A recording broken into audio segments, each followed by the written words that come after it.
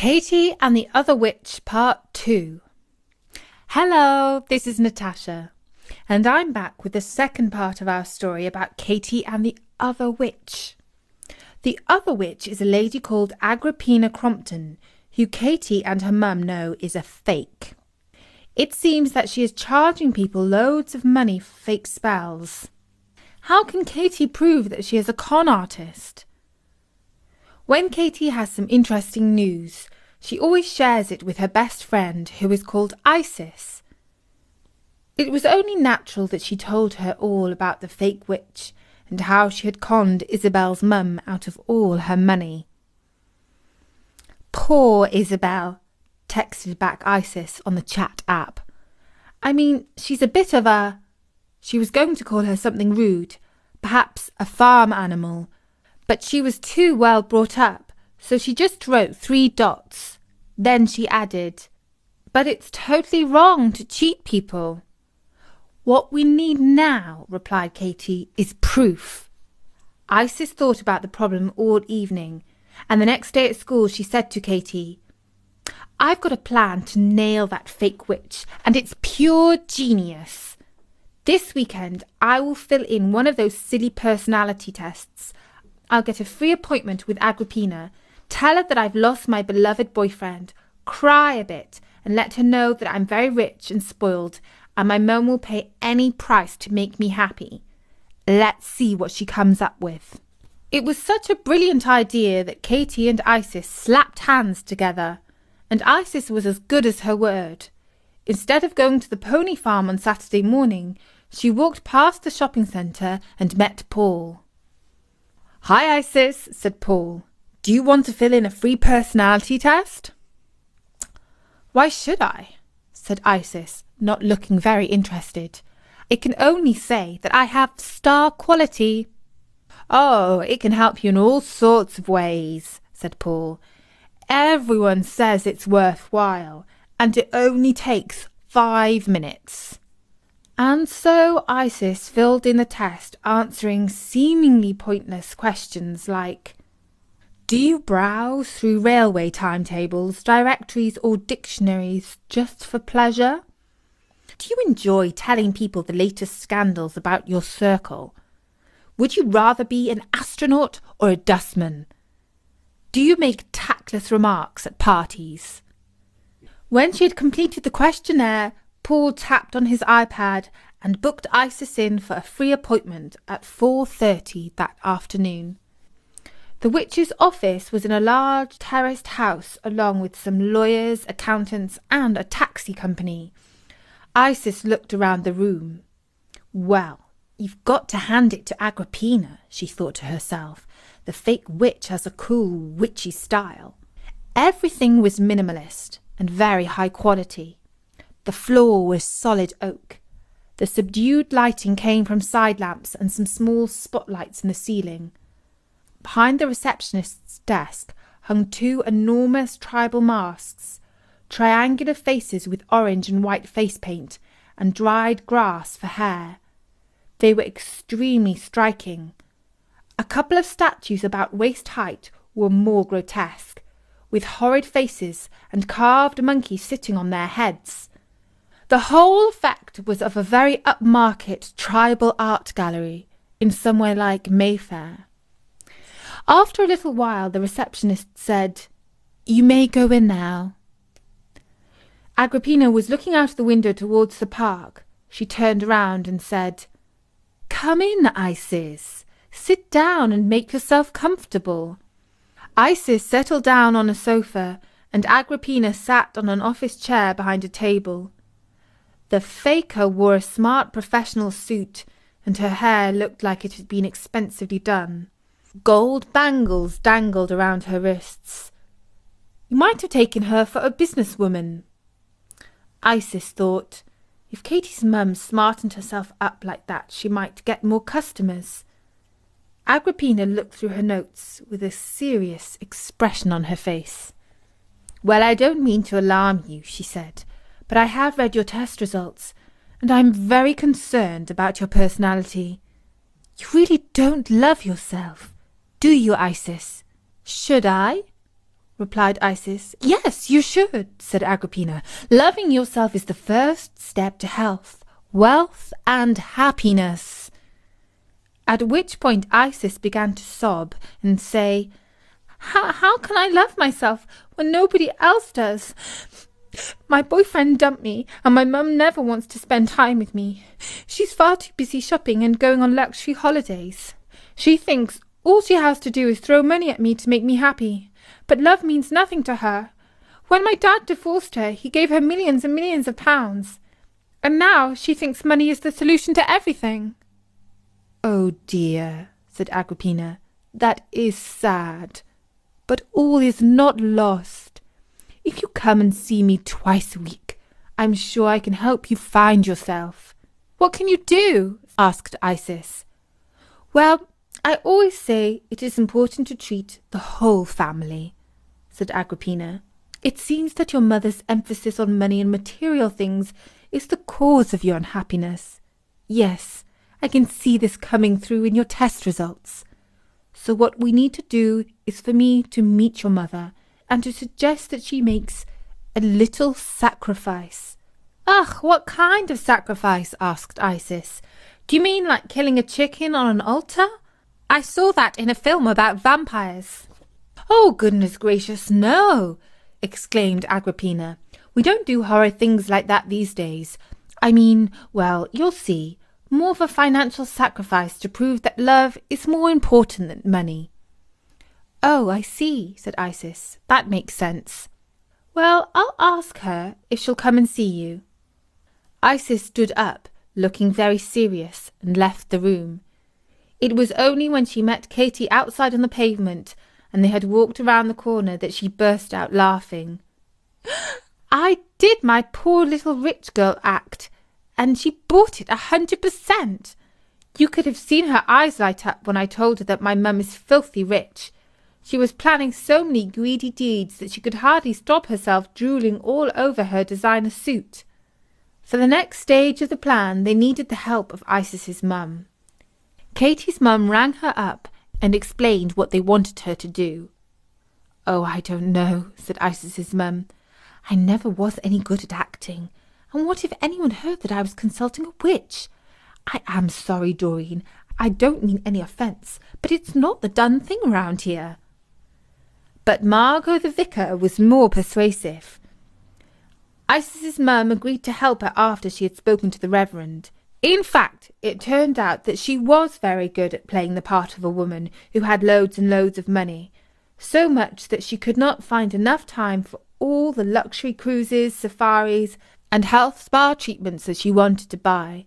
Secretly, it was a bit of a fantasy of hers.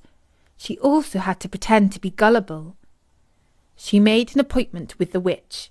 Agrippina told her how concerned she was about her daughter, as she did not love herself enough, how she put too much store by her schoolwork, and as a consequence was destined to be unhappy. I've always taught her to love herself above all else, exclaimed Isis's mum, which of course was not true. In fact, I teach her to worship herself like a god. That's very good, said Agrippina.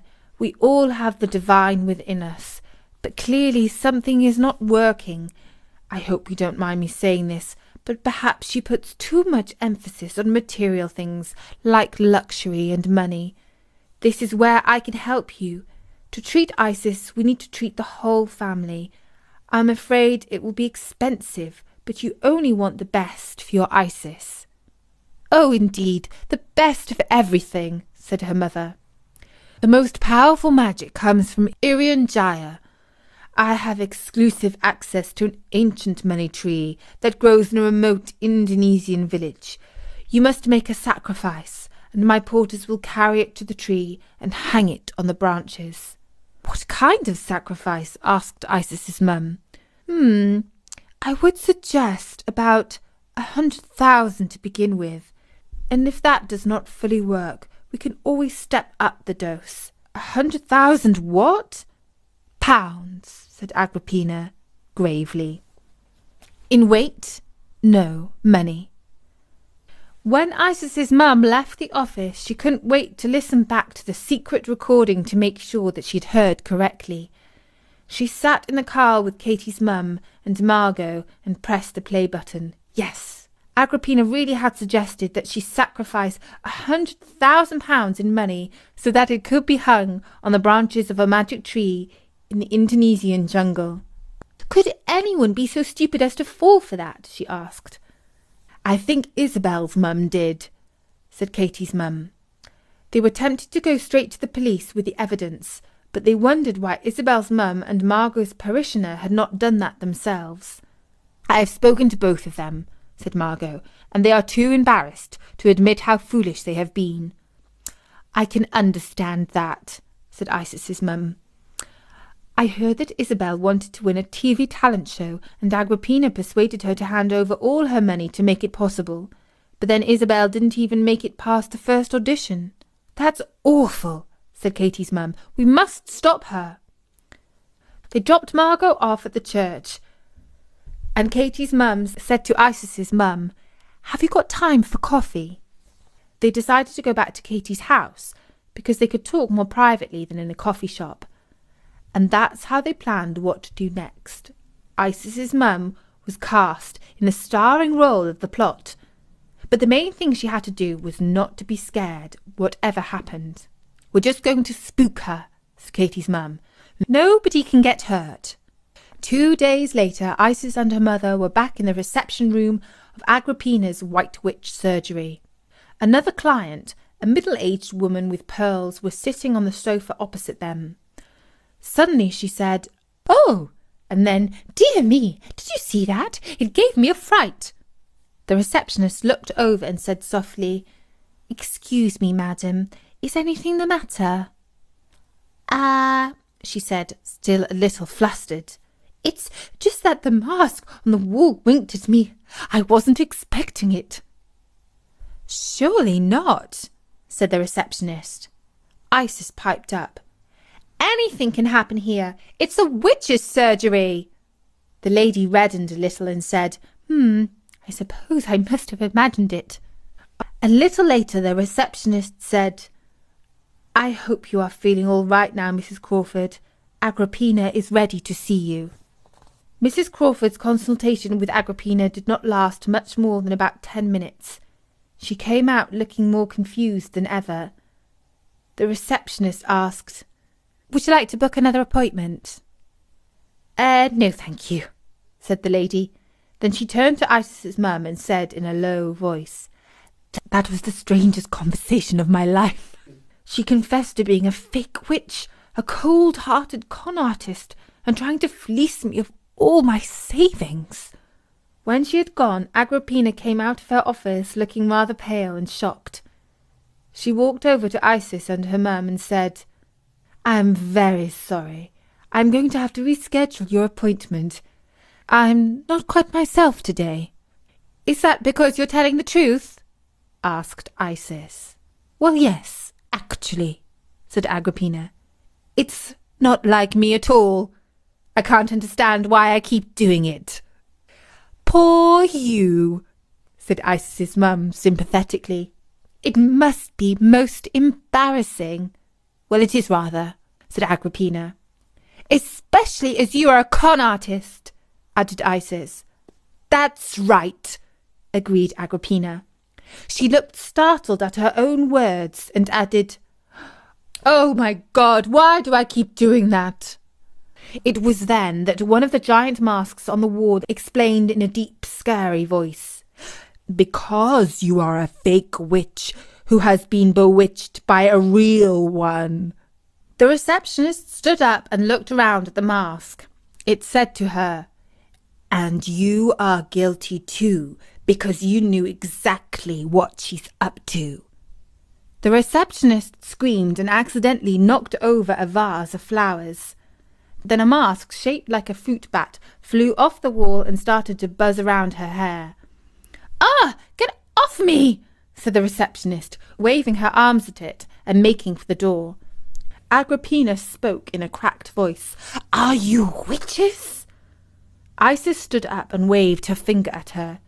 If you were a real witch, you would know we aren't, she said, but this is the work of a real witch, and if you don't want to be haunted by wooden statues for the rest of your life, you had better give back all the money that you have stolen. But I can't.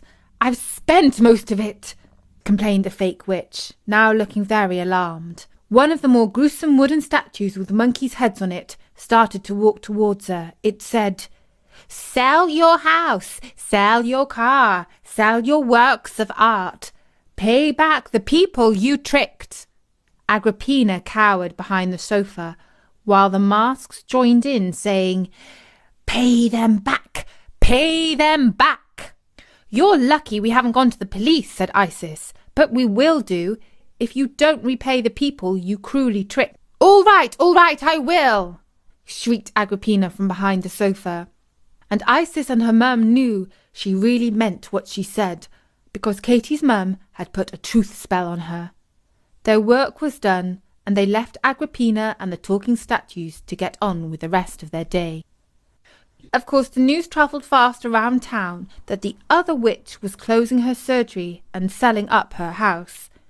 There were rumours that Katie's mum had put a spell on her. Some people said that the rival witches had battled it out with magic wands and flying broomsticks over the common at midnight on Friday the 13th. It was all nonsense, of course. The truth was even stranger, and the gossip took a more positive tone. Shumash reported that Isabel's mum seemed to have got over her financial troubles because she was able to move back into her old house. The vicar said that her parishioner was happy that his mother had got her money back. As for Katie's mum, she was used to rumours and gossip. It was part and parcel of being a witch. But she had the satisfaction of knowing that she always used her powers responsibly and to help people. Not herself, because, as she always said to Katie, real magic is the opposite of selfishness. It's about understanding other people's feelings. And that was the story of Katie and the other witch. I do hope that you enjoyed this Katie story in 2 parts. There are loads and loads more Katie stories that you can find at storynory.com. All of them are written and narrated for free. If your family has enjoyed them, please consider making a donation. Details can be found on storynory.com. Thank you for your help. For now, from me, Natasha, bye-bye.